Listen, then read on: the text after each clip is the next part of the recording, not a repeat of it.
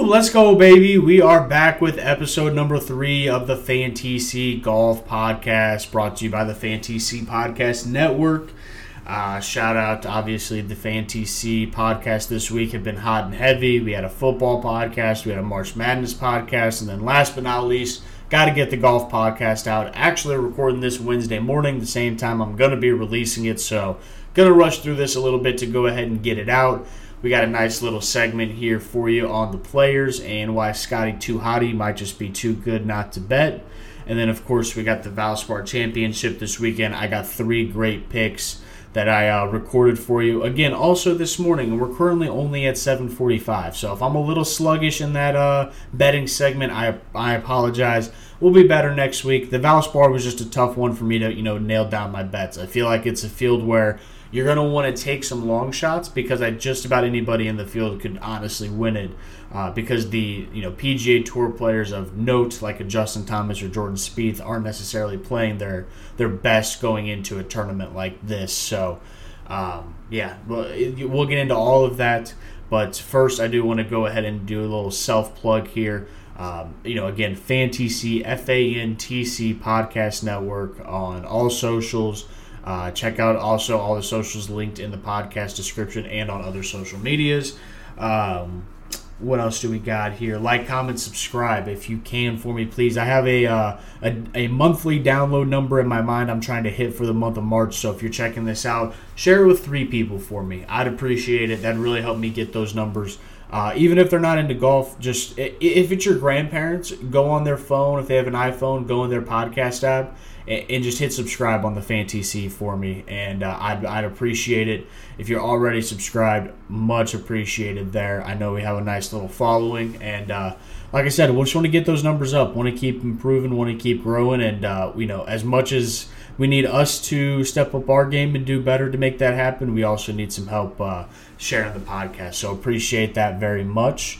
But let's go ahead. I'm going to do a quick little segment here on the intro before we jump into the players and then the Valpar. And that's going to be over these new USGA and RNA ball change rule, whatever. You know what I'm trying to say.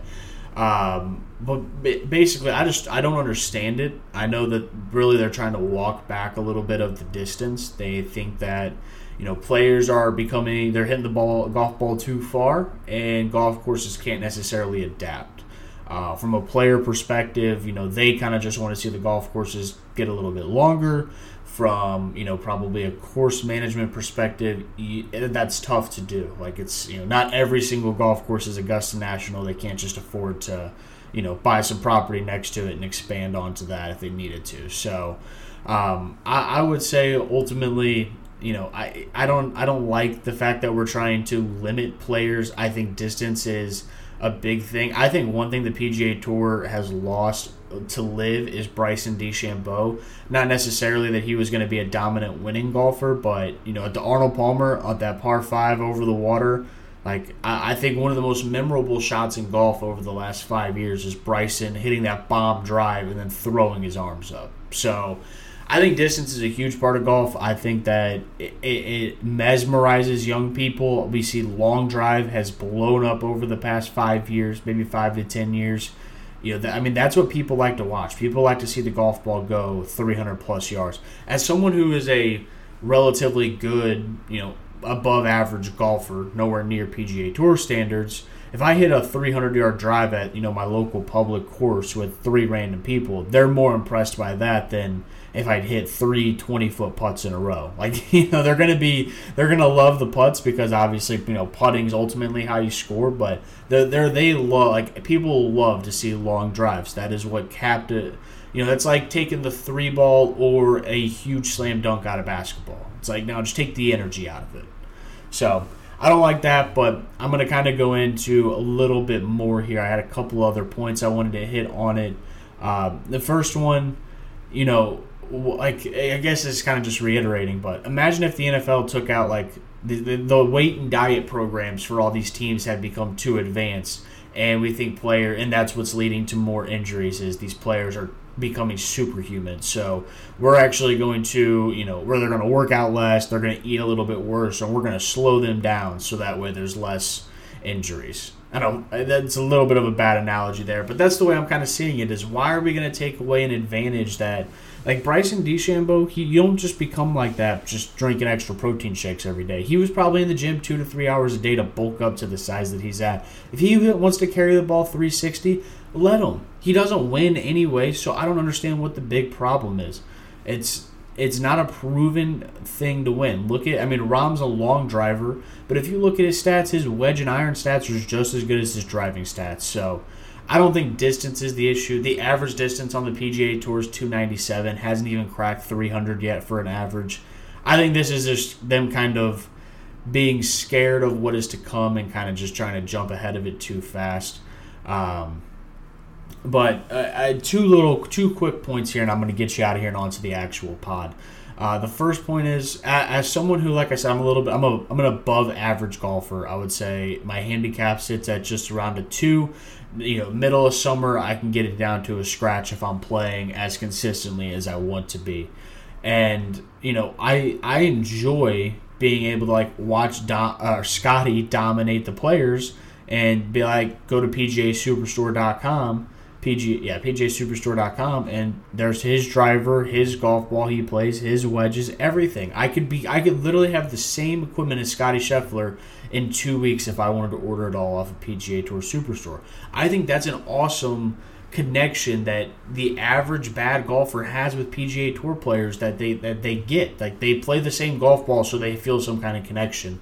If you make them use a different kind of golf ball, you're just losing some of that connection with your average golfer. And then, last but not least, I think this is kind of how I'm going to sum it up before I kick you off to the players. But this is where I think golf and politics have a very common ground, and why I think that the young people aren't necessarily seeing the impact I think they would want to.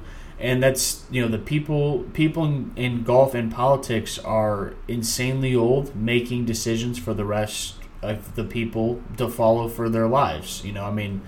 The USGA and RNA representatives, I wouldn't doubt if the average age is over 50 or even over 60 years old, and they want us to form to the way of golf that they want to watch and that they want to put out. But, in 10, 15 years, they're not even going to be in this space anymore. Same thing with politics. Biden's 80 years old. He's not even going to be old enough to know what happened by the time he leaves office. And I think you kind of see a little bit of relatives there. It's just old people making decisions that other people have to follow. This decision doesn't fully take place till 2026. I just don't think it's going to end up happening. I think that'll end up getting rolled back before that time. But we got a little political. Sorry about that. That'll never happen again. But I think that's kind of just a weird correlation, and I think that I had to throw that out there. But let me get you off to the players. Enjoy the podcast. Again, help us get up there to our subscription totals for the month that we're looking for. That'd be much appreciated. Peace out, everybody. Audio Jungle.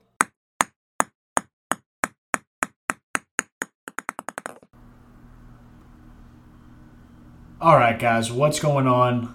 We are going to go ahead and get this part of the podcast knocked out. I'm recording right after the Players' Championship ended. Scotty Scheffler obviously running away with the tournament, winning by 5 strokes, and really no one was in it for about the last 2.5 hours of the broadcast. It was basically the Scotty Scheffler show, which was awesome to watch. I told you my philosophy going into this week. Spread around your bets unless you have a good feeling about one of the top 3, and then just put 2 to 3 units on those guys. Because as we'll probably see throughout this season and on this podcast, Scotty Scheffler, Jon Rahm, and Rory McIlroy are probably going to be the 3 golfers who end up winning, a lot of these big tournaments throughout the year. The majors are a little bit different just because they all play a little bit different, but the PGA Tour, they're going to be trying to, have their superstars featured, and it seems like those 3 are just, they're in, one of those 3 is in every single tournament, every single weekend. So, when it comes down to the players, I felt like the course played tough, which you like to see, but not unfair. An overall 17 under par, I feel like is kind of a, and he was leading by a lot. If we really look at, 12 to 10 under par would have won the tournament without Scotty being there. So I feel like that's kind of like your sweet spot. There's some holes where you can make doubles and you can kind of take yourself out of the tournament, as well as there's a lot of birdieable holes as long as you play them correctly. And then obviously the 16, 17, 18 finish on most years is super exciting. Obviously, this year, as long as Scotty doesn't put like 3 balls in the water, he's walking away with this tournament. So, overall, I feel like a little bit of the players was kind of taken away. I wasn't as excited coming down the stretch on Sunday, just due to the fact you knew Scotty Scheffler was winning. He's a proven guy on tour now. He's not getting in these situations and choking away, a 4-stroke lead with whatever amount of holes left to play. So, you know what it is. He's amazing. He's, him and Rahm probably are maybe even a little bit above Rory in my eyes, but those two going into the Masters, I might just hammer those two, because if you tell me those two are the field, I might take those two on the Masters. I mean, they are so good, and they seem to be playing, a little bit above everybody else at this point. So, shout out Scotty Scheffler. Congratulations on the W. Some other names just to kind of go down the leaderboard here. Maybe we'll go down to like top 20 in these shout-outs. I'm going to probably pronounce his first name incorrectly, but Tyrrell Hatton shot 7 under in his 4th round, 65. By far, I think the best round of the day by like 3 or 4 shots. He finished at 12. He was really the only guy that put that kind of pressure on Scheffler down the stretch, and he wasn't even on the golf course anymore. Hovland ended up finishing, another top 5 finish. I think he's got to be the easiest top 5, top 10 bet going on tour. He just cannot find a way to close out and finish tournaments. Even down the stretch, he kind of struggled. He didn't necessarily finish, 16, 17, 18 the best he could have. Matsuyama had a really good round going, kind of choked down 16, 17, 18. Justin Rose was up there. Minwoo Lee, obviously playing in the final group. He struggled today, shot +4. Cam Davis, +2. Homa had a solid day, kind of choked it on 16, 17, 18. Morikawa had a great start to the tournament and then just couldn't get anything going on the weekend. Finau top 20, Cantlay top 20.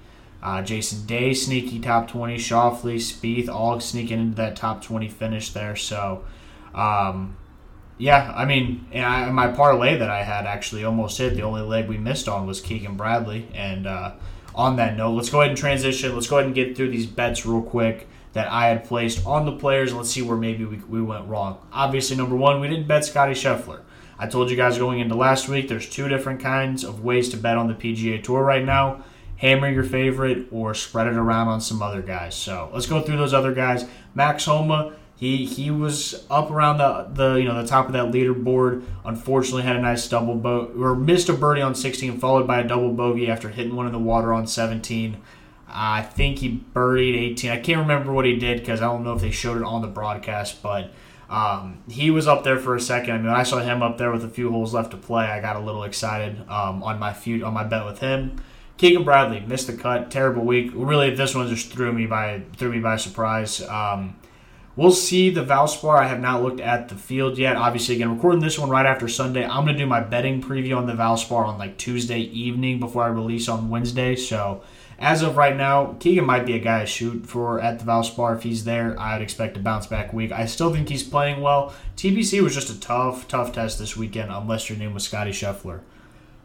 Number 3, my third guy, Hideki Matsuyama. He was at plus 8,500. And if he could have really put some pressure on Rahm, he was 10 under with 16, 17, 18 to play. Unfortunately, his second shot on 16 wasn't terrible. It just went over the green. Did not play his third shot well. Missed that birdie. Hit a really great shot into 17. Missed that birdie. Then bogeys 18. But he was basically out of it after messing up 16 and 17, as you could say. So. But as I told you before, if that putter got hot, he can play as well as anybody in the world. Really just one round away from even competing there with Scheffler. So another guy, if he's at the Valspar and we're getting some good odds, Hideki might be another guy that I hammer again next week. Our 4th and 5th guys are going to be pretty quick. Sahith Theegala, plus 9,000 going into this week. He was pretty good. After Friday, I was hoping he'd have a hot weekend. Unfortunately, the exact opposite. Did not have a good weekend. Really just kind of stunk it up, and no shot after Saturday. So that one was a little bit tough. And then Nick Taylor, my absolute long shot, missed the cut. I believe he had a really rough Friday. So rough on that front. But nevertheless, we're going to be back for the Valspar. We're looking for that W. So we're going to go out there. We're going to get it. But yeah, that's our players recap. So we'll have the Valspar here next for you guys.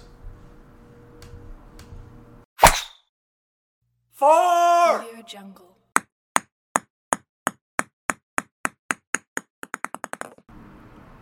All right, guys, let's go ahead. Let's jump in to the betting for the Valpar Championship here, and we'll get you out on this podcast pretty quickly. First, I want to go ahead and go through the different things that I am looking for the Valpar Championship and why I'm picking these three guys that I'm picking this week to bet on. First, my first disclaimer, same thing as last week. If you want to ride with, a Justin Thomas or a Jordan Spieth or a Matt Fitzpatrick this week, I'm probably just putting 2 to 3 units on those guys and then just going to ride them out this week. I think JT's like plus 1,000. He's the biggest favorite. From the public perception, does not look like he is playing that well this year, but I do believe his stats are a little bit better than what you would think just based on the way he has played on the course this year. And then Jordan Spieth at plus 1,200. I mean, he was a Marines knee away from not even making the cut last weekend. So I personally can't put anything on Jordan Spieth. If you want to hammer JT in a weak field, I totally get it, but Spieth has just been too up and down for me, man. I can't. Plus 1,200 odds, I need you to be almost a guaranteed lock top 10, and I don't think Jordan Spieth is that any given week at this point. But let's go ahead. Let's jump in here. A couple of things that we're going to be looking for. Long iron proximity, overall short game, and driving accuracy are three of the big things for the Valpar. And really, when I say this, it reminds me a lot of TPC Sawgrass. TPC Sawgrass Light, maybe. Not designed by Pete Dye, of course, so we won't have to hear that 500 times on the broadcast over the weekend. But nevertheless, a very tough golf course. Tee shots, you got to have that distance control. You got to know where you're putting it in the fairway. Tight fairways only average about 24 yards across in length, so relatively tight for PGA Tour standards. 74 bunkers. We're in Florida, so there's going to be water all over the place. And then last year, actually I looked it up, the last 2 years, they were not able to get the rough to grow in as thick at the Valpar as they would have liked.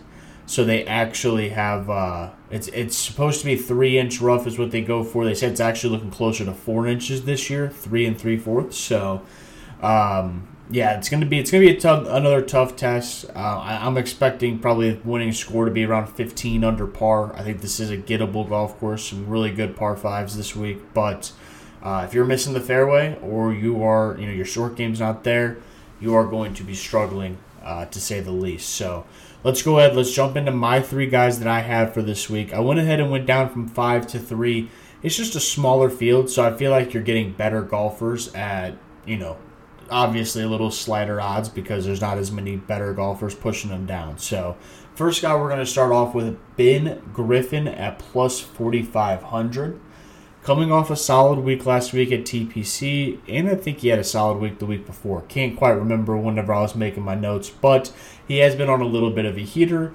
So far for the whole season, he's 27th in strokes gained total, 17th in strokes gained around the green. So there's that short game that I think is going to be super important this week. My ultimate concern for Ben Griffin is that he is 187th in driving accuracy. Again, this is a course we need to make sure that we are in the fairway. My only, kind of bright side to that is you should be able to take a lot less than driver on some of these holes, so maybe that will help him get those accuracy numbers up. But he does have a lot of what we're looking for at what I would call pretty good odds. I believe, 45 to 1. So again, not insane odds there. You'd probably, I think last week Ben Griffin probably is a little over 100 to 1 with the field that they had. So again, we're just kind of looking at golfers that have been playing well, or that we have kind of a, that our system's kind of picking up on, and, that we still feel like we're getting good odds this week. So Ben Griffin, plus 4,500, he's going to be my front runner, you could say. My number 2 guy here I have is Nick Taylor at plus 6,500. A lot of the same reasons I liked him as a long shot last week for the Players, except for this field's not nearly as loaded. I think on the Players, he kind of got the bad part of the Thursday-Friday turn as well, so he didn't have the best conditions going into the weekend, but it is what it is. He has 3 top 10s again so far this season, although he is coming off of 2 cuts in a row. So we're going to need a bounce back week from Nick Taylor, but again, in a field that's not very deep, these are the kind of fields that we can hammer these guys at. So far this season, he's 23rd in strokes gained total for the entire PGA Tour. I could not completely break it down to just the field, but I believe he'd be 2nd or 3rd in this field in strokes gained total so far. So we're getting 65 to 1 for a guy who's 23rd in strokes gained around the green, 44th in strokes gained putting, but 99th again in driving accuracy. So both those guys, we have most of what we're looking for. We're hoping that, we can take a little less than driver off the tee and put the ball in the fairway for both Nick Taylor and Ben Griffin. But again, Nick Taylor plus 6,500 is going to be my second guy. I've been riding him a lot this year. I think he's due for a win. He's been playing well, and I think he's going to get one this season. If he misses this cut again, we may have to fall off the Nick Taylor train. But going into the Valpar, we are as hot as ever for Nick Taylor.